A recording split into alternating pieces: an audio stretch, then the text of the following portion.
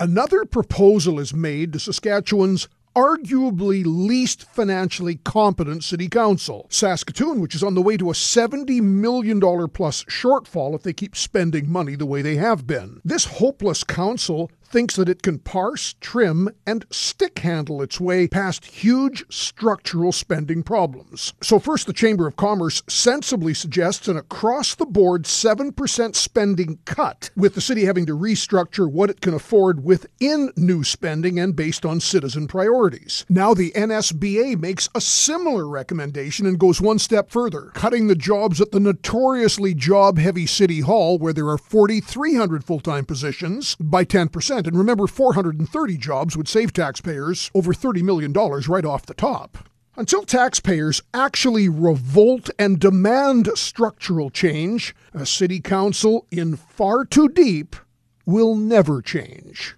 I'm John Gormley.